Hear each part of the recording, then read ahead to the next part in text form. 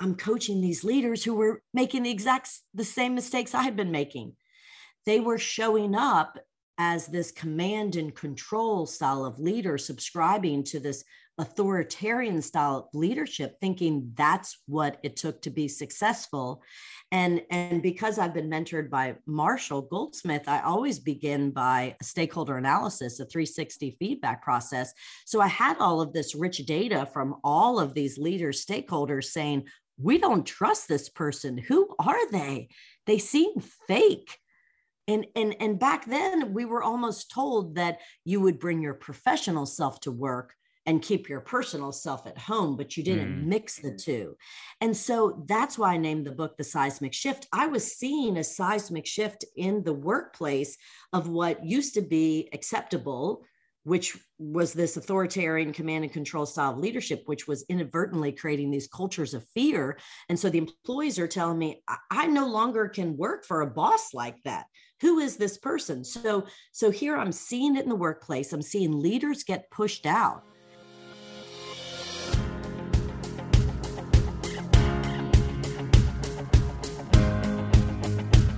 Welcome to the World Class Leaders Show.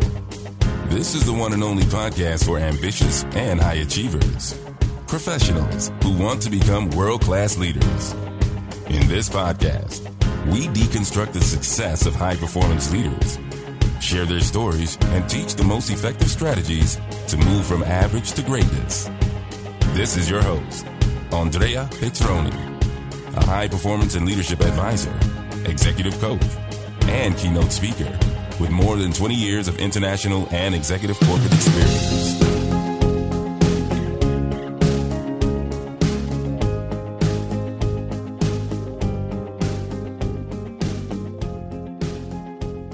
Welcome everyone to a new episode of the World Class Leader Show. Today we have an amazing guest. Dr. Michelle Johnston is the Gaston Chair of Business at Loyola University New Orleans College of Business. And Michelle is an executive coach with over 20 years of experience, and she was named to the prestigious 100 Coaches Group, which consists of the top executive coaches around the world. She has her PhD in communication from Louisiana State University, and her new book, The Seismic Shift in Leadership, shares what she has learned in her years as an executive coach. Primarily, that connection with yourself, your team, and your organization is the key to a leader's success. So, Michelle, welcome to the show. Oh, thank you so much, Andrea. I'm really happy to be with you this morning. Yeah, excited. Well, the reason why I invited Michelle to the show, first of all, because we are colleagues. So we share the same experience and we do, of course, things differently, but we all operate in the same sphere, right? So developing leaders. And also she is a part of this amazing 100 Coaches Group made by Marshall Goldsmith. So that's why I invited her. But most importantly, because she has just written an incredible book. And that's the idea, talking more about how leadership is changing as we speak actually in the organizations. But before stepping into the main topic of this episode, Michelle, would you like to tell us a bit more about you, your story, and now why you do what you do?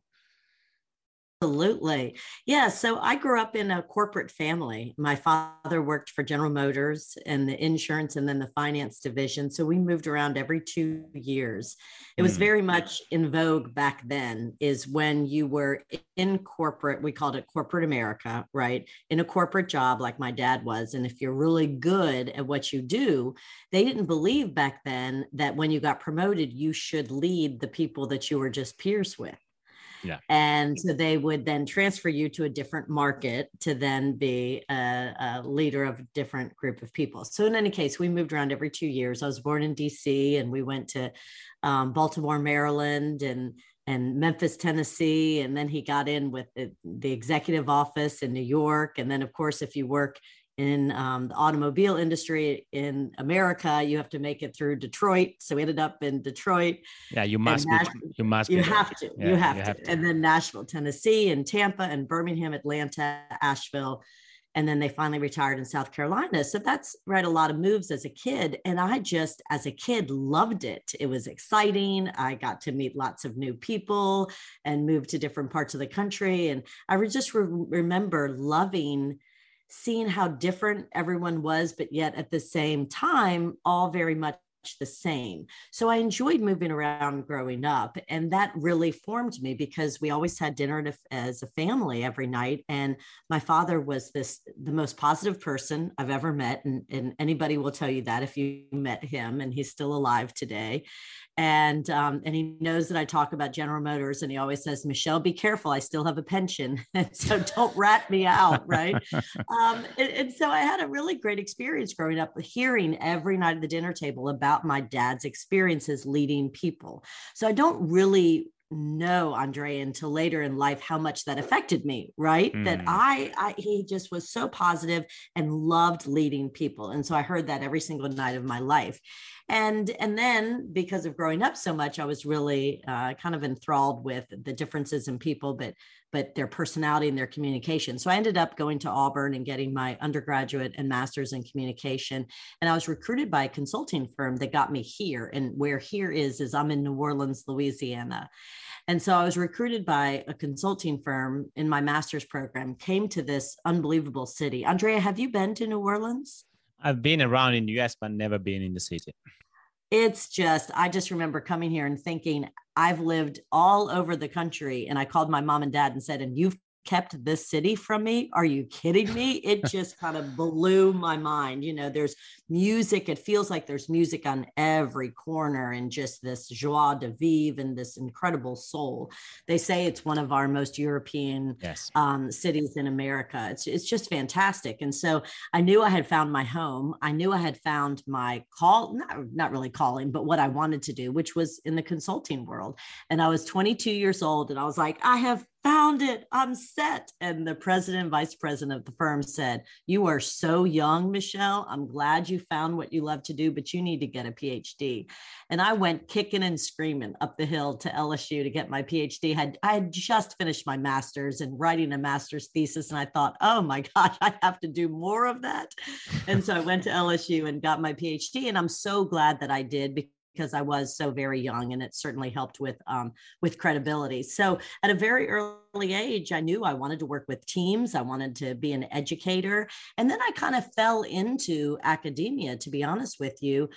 I was working full time at the consulting firm, finishing my PhD, and I was also teaching at night. I look back and I don't know how I had all of that energy, to be honest with you, working all day and teaching at night and working on my dissertation during the weekends. Can imagine. But one of the universities was Loyola University, New Orleans, and I was teaching business communication at night. And the dean heard about me and brought me into his office and said, I want to give you a full-time job. So this full-time academic position kind of fell into my lap. And I thought, 9 months a year, lecturing 2 days a week with the summers off, this might be a pretty good fit. So I ended up taking that job, and I've been an academic for 25 years, and I'm an executive coach. So it all kind of works together. Wow, interesting. So a couple of things I would like to pick from your experience. First is, it sounds like that the family environment essentially has been your first big learning opportunity about leadership, dealing with people, how to talk to people, how leading teams. And that, I think, is great, because you had, the chance to spend so much time, that was your father, with someone that's worked in a corporate world, in a large organization, in a big industry, especially at that time. So I'm sure that there's been incredible learning opportunity.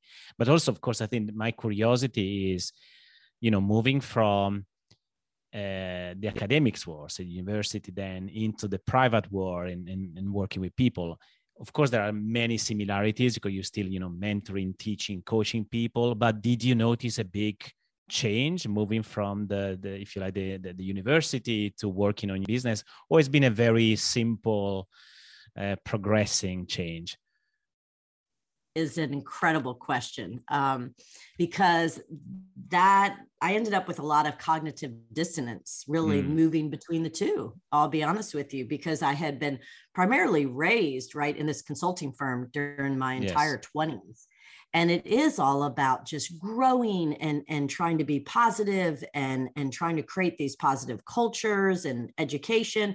And so the education piece we had in common with academia. But when I transferred or made the transition to academia when I was 28 years old. And all of a sudden I'm in front of an MBA classroom and I'm in charge of teaching.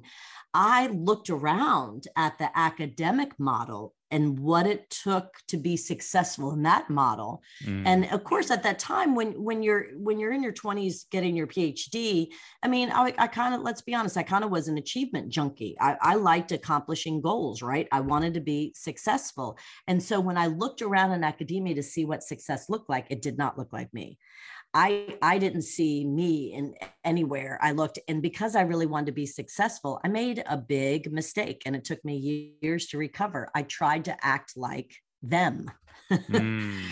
I tried to act like the academics who it was very opposite of what I was experiencing in the consulting world, which was all about adult learning, and you learn by doing, and experiential and role plays and whiteboards and markers. And I just remember being invigorated by that environment. And then in academia, feeling like I had to be somebody else. So for years, I would walk into the classroom and I would put on what I call the mask of perfection. And I actually write about this in my book. And I became somebody else that I thought, this is what it's going to be successful. I've got to be totally serious all the time, lecture for hours on end. Super strict to the students, almost like a military drill sergeant. And that just wasn't my personality. And surprise, surprise, when my faculty evaluations came in, the dean's like, Michelle, if you want to get tenure here at Loyola, you're going to have to work on your teaching evaluations. And I remember being in shock, Andrea, of wait a second, but I'm doing what all of my colleagues are doing that they're telling me to do. And they're getting faculty member of the year. They're getting awarded. And yet my faculty evaluations, and it was because I wasn't authentic at all. Wow. Interesting. That's such an interesting story because, I've seen many people transitioning from academics to the private world, or actually vice versa. People that have been in the business world for many years and then decide to go there. So that's why I was asking this question, because it's very interesting from me. Maybe who knows? Maybe in the future I will face a similar challenge. What you just said, lead me to your new book. So first of all, congratulations. Thank you. Thank you. And what was the main reason why you decided to write that book? So the seismic shift in leadership. Once I finally realized, okay, I need to change some of my ways. If I'm going to succeed in academia, I had to learn how to be me in the classroom and still be effective and get the evaluations and get tenure. And I did, and I figured it out. Don't get me wrong. It took me a number of years, way longer than it should have, to finally give myself permission to walk into a classroom and do all of the role plays and show a nurturing, supportive kind of personality. And it ended up paying off, and it was great. And so then when I lifted my head up after, you have to publish or perish, and I went through all the steps in academia and then felt like, oh, okay, once I got tenured, then I could be an executive coach and really dive into that world. And then all of a sudden, I'm coaching these leaders who were making the same mistakes I had been making. They were showing up as this command and control style of leader, subscribing to this authoritarian style of leadership, thinking that's what it took to be successful. And because I've been mentored by Marshall Goldsmith, I always begin by a stakeholder analysis, a 360 feedback process. So I had all of this rich data from all of these leaders, stakeholders saying, we don't trust this person. Who are they? They seem fake. And back then we were almost told that you would bring your professional self to work and keep your personal self at home, but you didn't mix the two.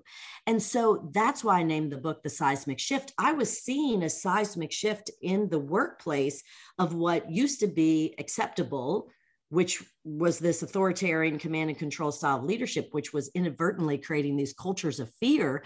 And so the employees are telling me, I no longer can work for a boss like that. Who is this person? So here I'm seeing it in the workplace. I'm seeing leaders get pushed out. And then I'm realizing that had been me. And then I just had this desire, I've got to get this message out there and help more leaders, or else they're going to keep making the same mistakes. There's a seismic shift happening.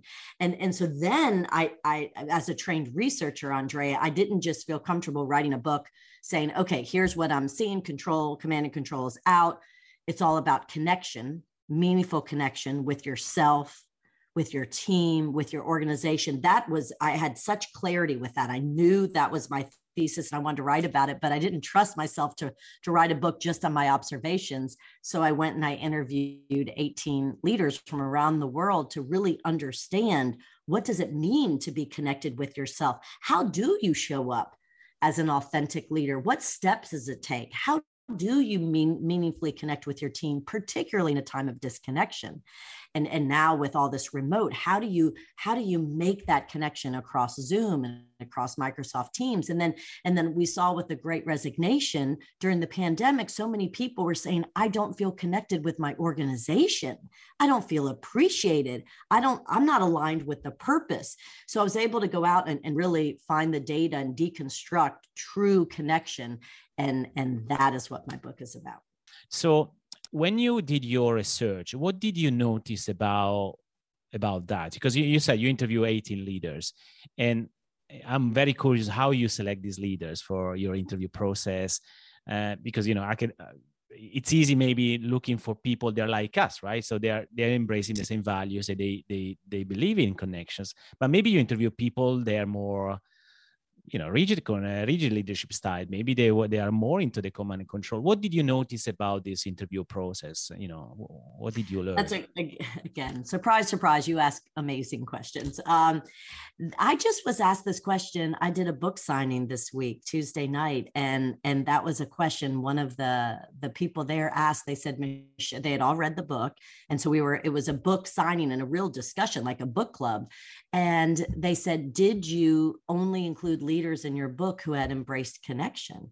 And I said, no, not at all. I said, some of the leaders in the book probably are still command and control. I went around and found leaders at the top of their game to understand their stories of how they got there and their stories of connection and disconnection. One of the leaders who talked the most about disconnection was an NFL football coach. And he's in the book, and his name is Jim Mora. And he had been an assistant coach for the New Orleans Saints, which is my football team. His father was the head coach here. That's how he began. And then he was the head coach of the Atlanta Falcons, the head coach of the Seattle Seahawks, the head coach of UCLA. And then when I met him, he was on SportsCenter. ESPN SportsCenter is kind of a sabbatical from coaching, but really wanted to get back into coaching again. And so I'll tell you where he is now in a second. So he was one of the most forthright and vulnerable leaders I had, because I would share a visual of my theory of connection, that it starts with the foundation of connection with yourself in order. You have to have that, which is where I struggled for years. I didn't have the connection with the students because I was trying to be somebody else. I wasn't connected with myself. And so then we got to connection with his team, and then connection with whatever NFL organization he was the coach of.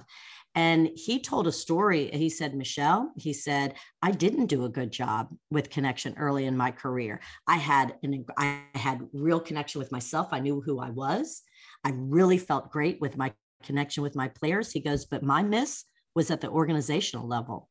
And he said, I'll tell you a story. I was coach of the Atlanta Falcons, and we were about to be on Monday Night Football. So I had a free day, if you say, and ended up flying up to Seattle, where I had I played football at the University of Washington. My best friend and college roommate had a podcast, had a radio show, asked me to be on it. We were laughing and having so much fun. And the last question my buddy asked me was, Jim, if the University of Washington, if the Huskies position, head coach position came open, would you take it? And he said, Michelle, I swear we were just having fun. I was kidding. I was like, oh my gosh, dream job. Absolutely. He said, by the time the wheels touched down in Atlanta, Georgia, the owners were on the telephone with me saying, buddy, I think you lost your job. You're the head coach of the Atlanta Falcons. You have players, you have fans. How could you go on radio and tell people that there's another job that is your dream job? And he said, as you can imagine, Michelle, my heart just fell. The owner said I needed to walk into the locker room and address my players. I thought I was fine. I walked in the locker room. I could just feel the disconnection with the team and how disappointed they were in me.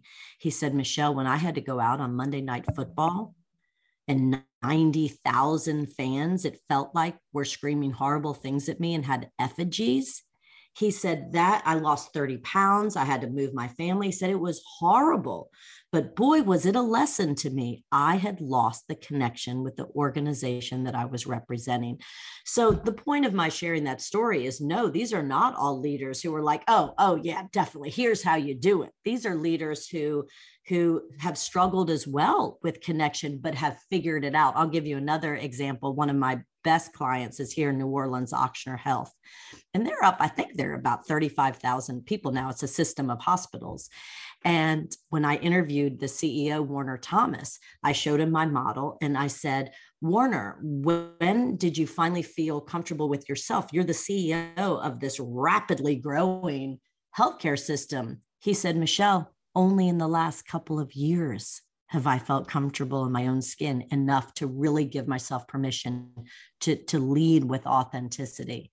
He said, it's been a struggle, but here's what I've done to kind of get there. Juan Martin, the global president of Kind Bars, their snack bars, he said a very similar thing. He said, I wouldn't be at the helm of Kind Bars, where one of my metrics every year is how many acts of kindness, right, on the planet we execute, not just how many bars we sell. He said, I couldn't have gotten to this position unless I really reconciled this. He goes, I grew up in Spain.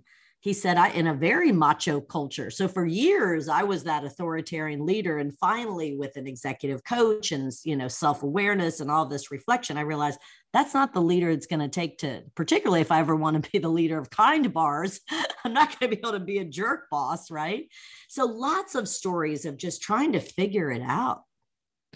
Yeah, that's amazing. I love these examples because, you made me think about what's going on in my life too. And there are a couple of things here, and I would like to bring a conversation on this point. So for example, I'm coaching right now someone that is very close to become a CEO. But one of the reasons that is not probably making as a CEO is because he didn't really build that connection with his own people and also with the peers and with other stakeholders.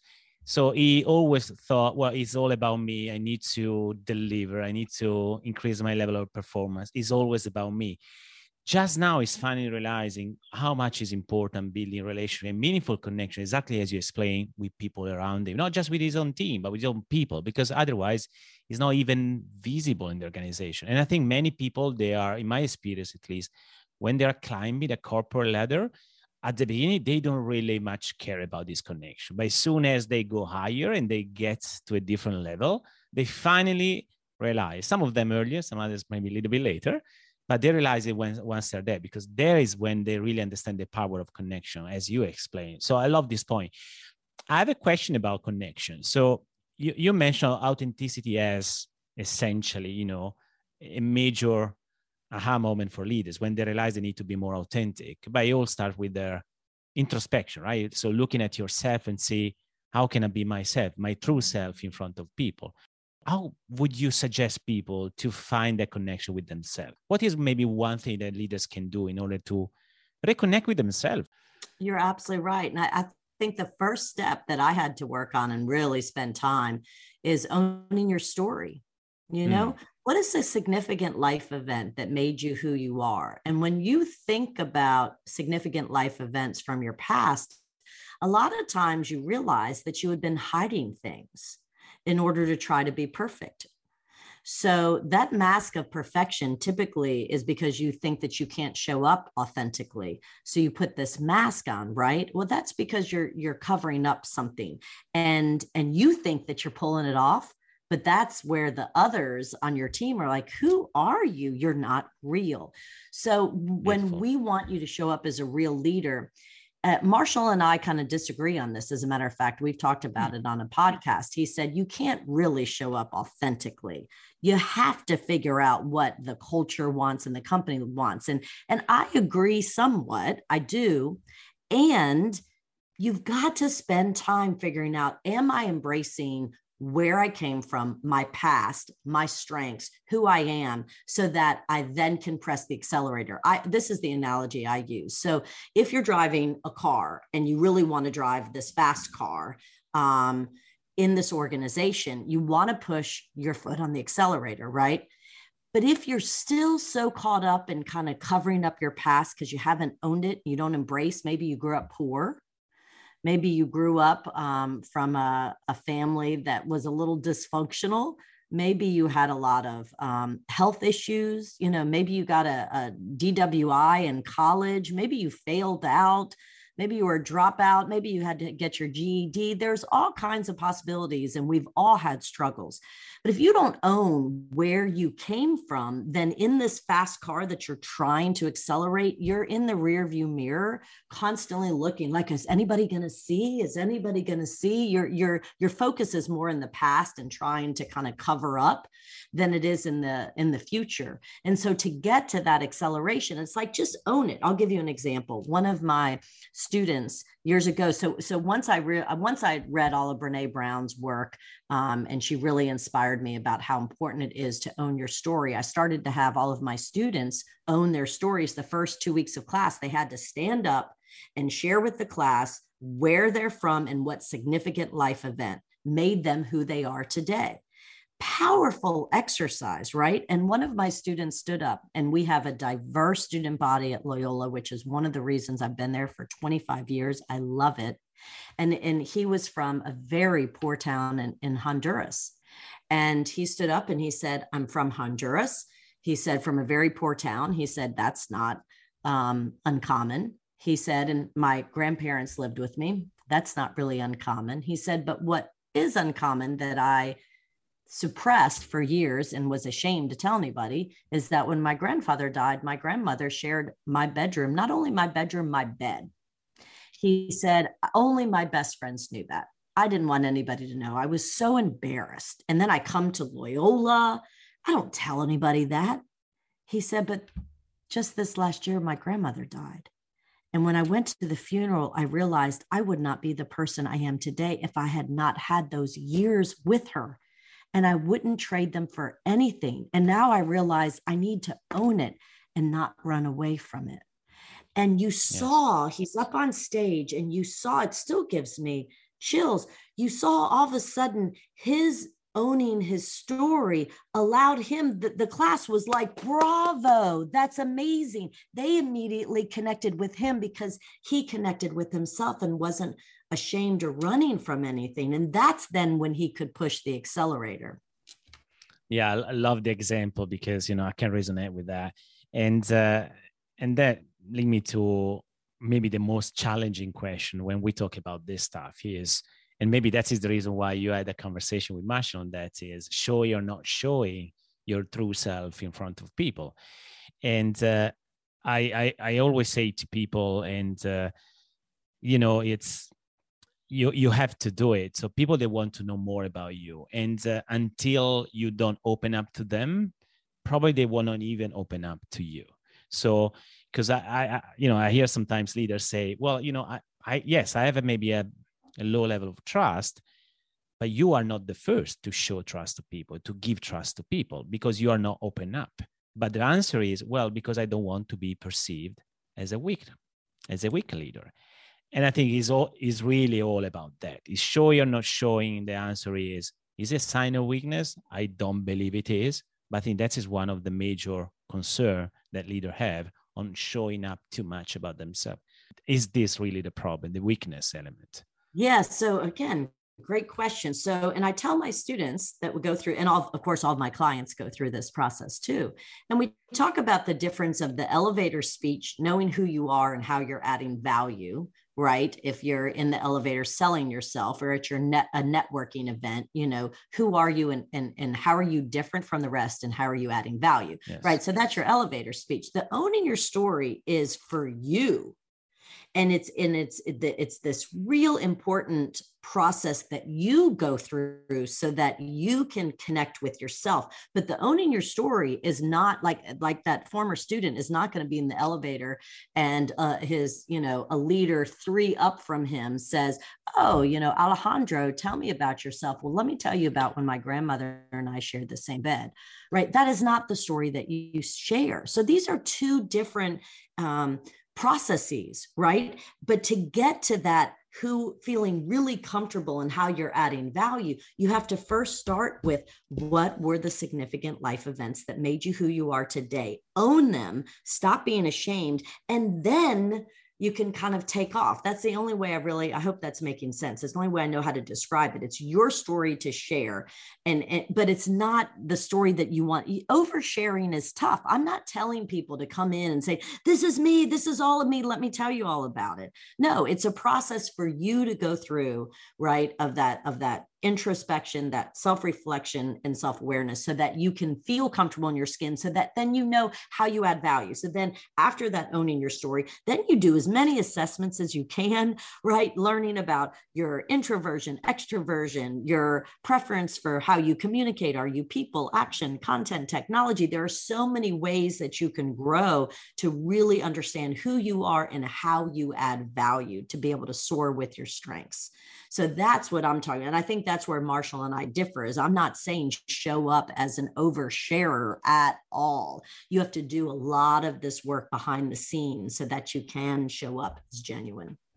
No, and I agree. And I agree. That's why I was asking that question, because, owning your story and be well with yourself and at peace with yourself, really, it's independent of what you're going to share with others, etc. That is your personal call, whether you want to do it or not. I do believe, though, that sharing more, it's a way to build better trust and quicker trust with people, especially with your own team. But you're right. The first step is exactly what you described. Now, talking about showing and changing maybe the way how you lead your team, clearly we can't have this conversation without talking about empathy. Do you see this something is changing? So leaders are working a little bit more into this, or not yet? Yeah. And what we're seeing is over Zoom, what I'm advocating and recommending to all the leaders that I coach and on all of these podcasts is true meaningful connection. You have to be deliberate and intentional at this point, particularly in a situation like this. So what does that mean? And I just had Juan Martin on my podcast that I haven't launched yet. We're still recording. It's called The Seismic Shift. And I wanted to know, I said, okay, so basically you're not making everybody come into the office anymore. And he said, no. He said, we're giving a suggestion of 2 days a week. He said, and we've changed all of our offices. When you come in, it's no longer, you shut the door and you go and work, do that at home. He goes, I don't even have my own office. And he's the global president. We come in, and the days that you're in your office, not in your office, the days that you're in the office, the difference between your office and the office, it's for collaboration. And yes, let's make magic, He said, but the other days when I'm on Zoom, he said, in order to have that meaningful connection, and he lifted up his coffee cup and he goes, I'm a European, I love espresso. He said, my people now know for my one-on-one meetings, the first 10 minutes we are having an espresso together. And we're talking about personal things. I don't try to jump into goals and what we want to accomplish, right? So that's my way of answering your question, is how do you make those meaningful connections? You've got to share. And so that's what we're talking about, right? You've got to embed time. How am I going to get to know my people at a more personal level? But it's on you as the leader to say, hey, let's have, 10 minutes of an espresso together. And how was your weekend? And how's your kid? And how's your family?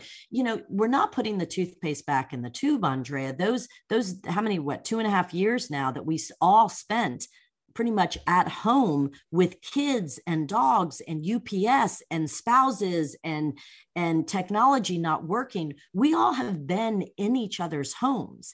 So the old leaders who were like, this is just professional, don't show that you have kids, don't show that there's anything wrong in your life, you've got to show up as a professional. Yeah, you still have to show up as a professional, but we also have to accept that we're all human beings who are all trying to figure this out, and it's not perfect. And so one of the things I say is give up perfection in this environment. Technology is not going to work. There's going to be some dog barking and some kid running into the screen. And for us, we have to embrace that. we can't just say, oh, that's not professional anymore. You know, you got to say, hey, tell me about your kid. Hey, Henry, you know, even if Henry is literally barfing on, you know, the person, you know, have you ever seen that? You know, they come in, I'm sick. And then you're like, you are really sick. And we have to embrace that. And so that's embracing that imperfection, you know, that's what this is about, that meaningful connection. It's giving up perfection and showing that I'm real.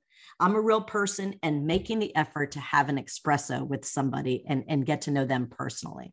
Yeah, I love that. And I think one of the best, it's not really a strategy, but it's just the best way to be a leader and human being at the same time, is starting those meetings, you know, with one very simple question: is how do you feel today?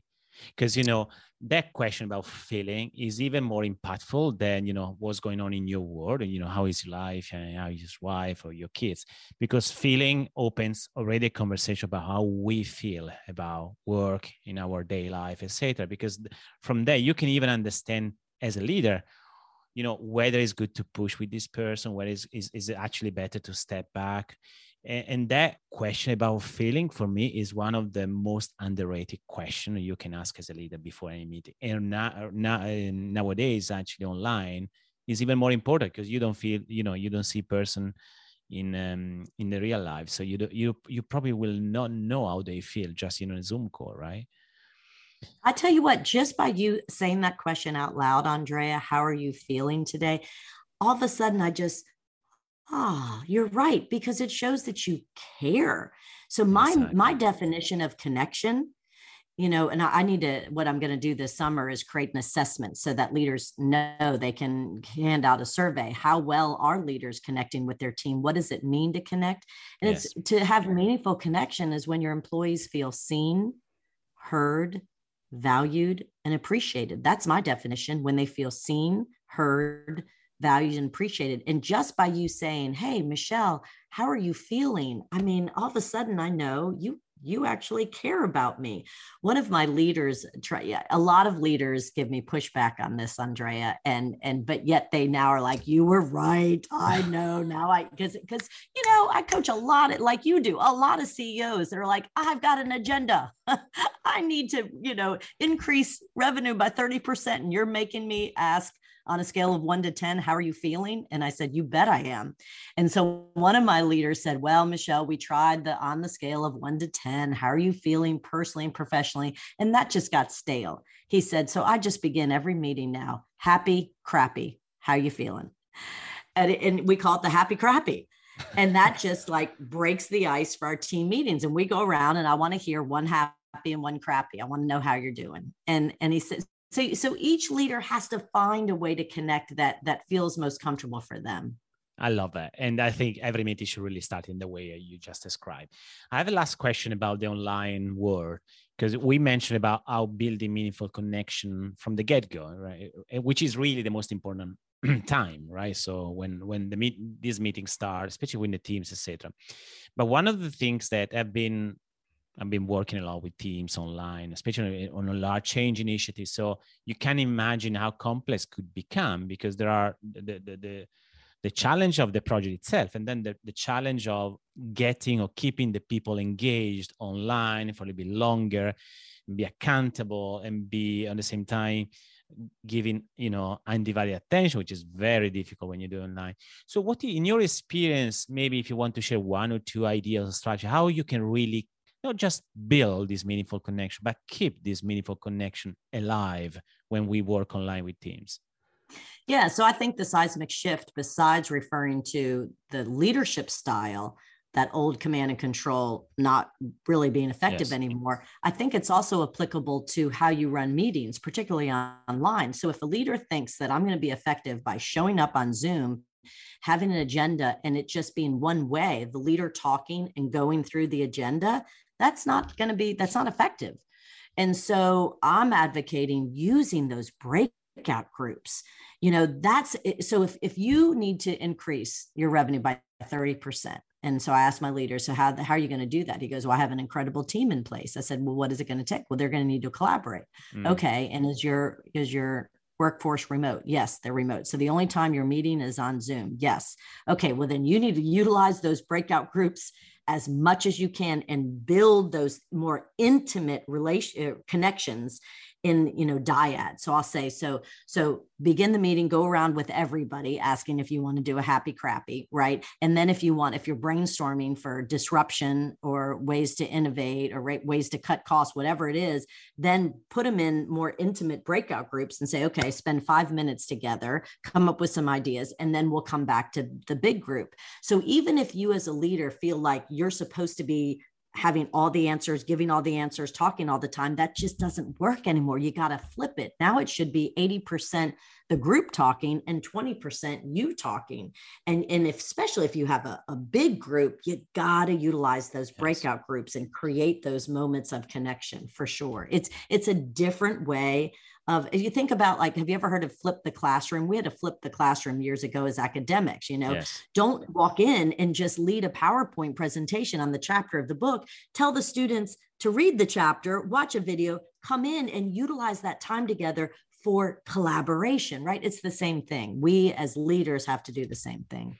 Yeah, they open. We don't have time now, but open another problem that is, many leaders are facing right now is running this endless meetings, 7-8 meetings per day, when no one is making decision. There are no good ideas there. There is no real collaboration. It's just really sharing and compliance. So sharing something comes from the leader, and then compliant because you need to be there because the leader is there, is inviting you to the meeting.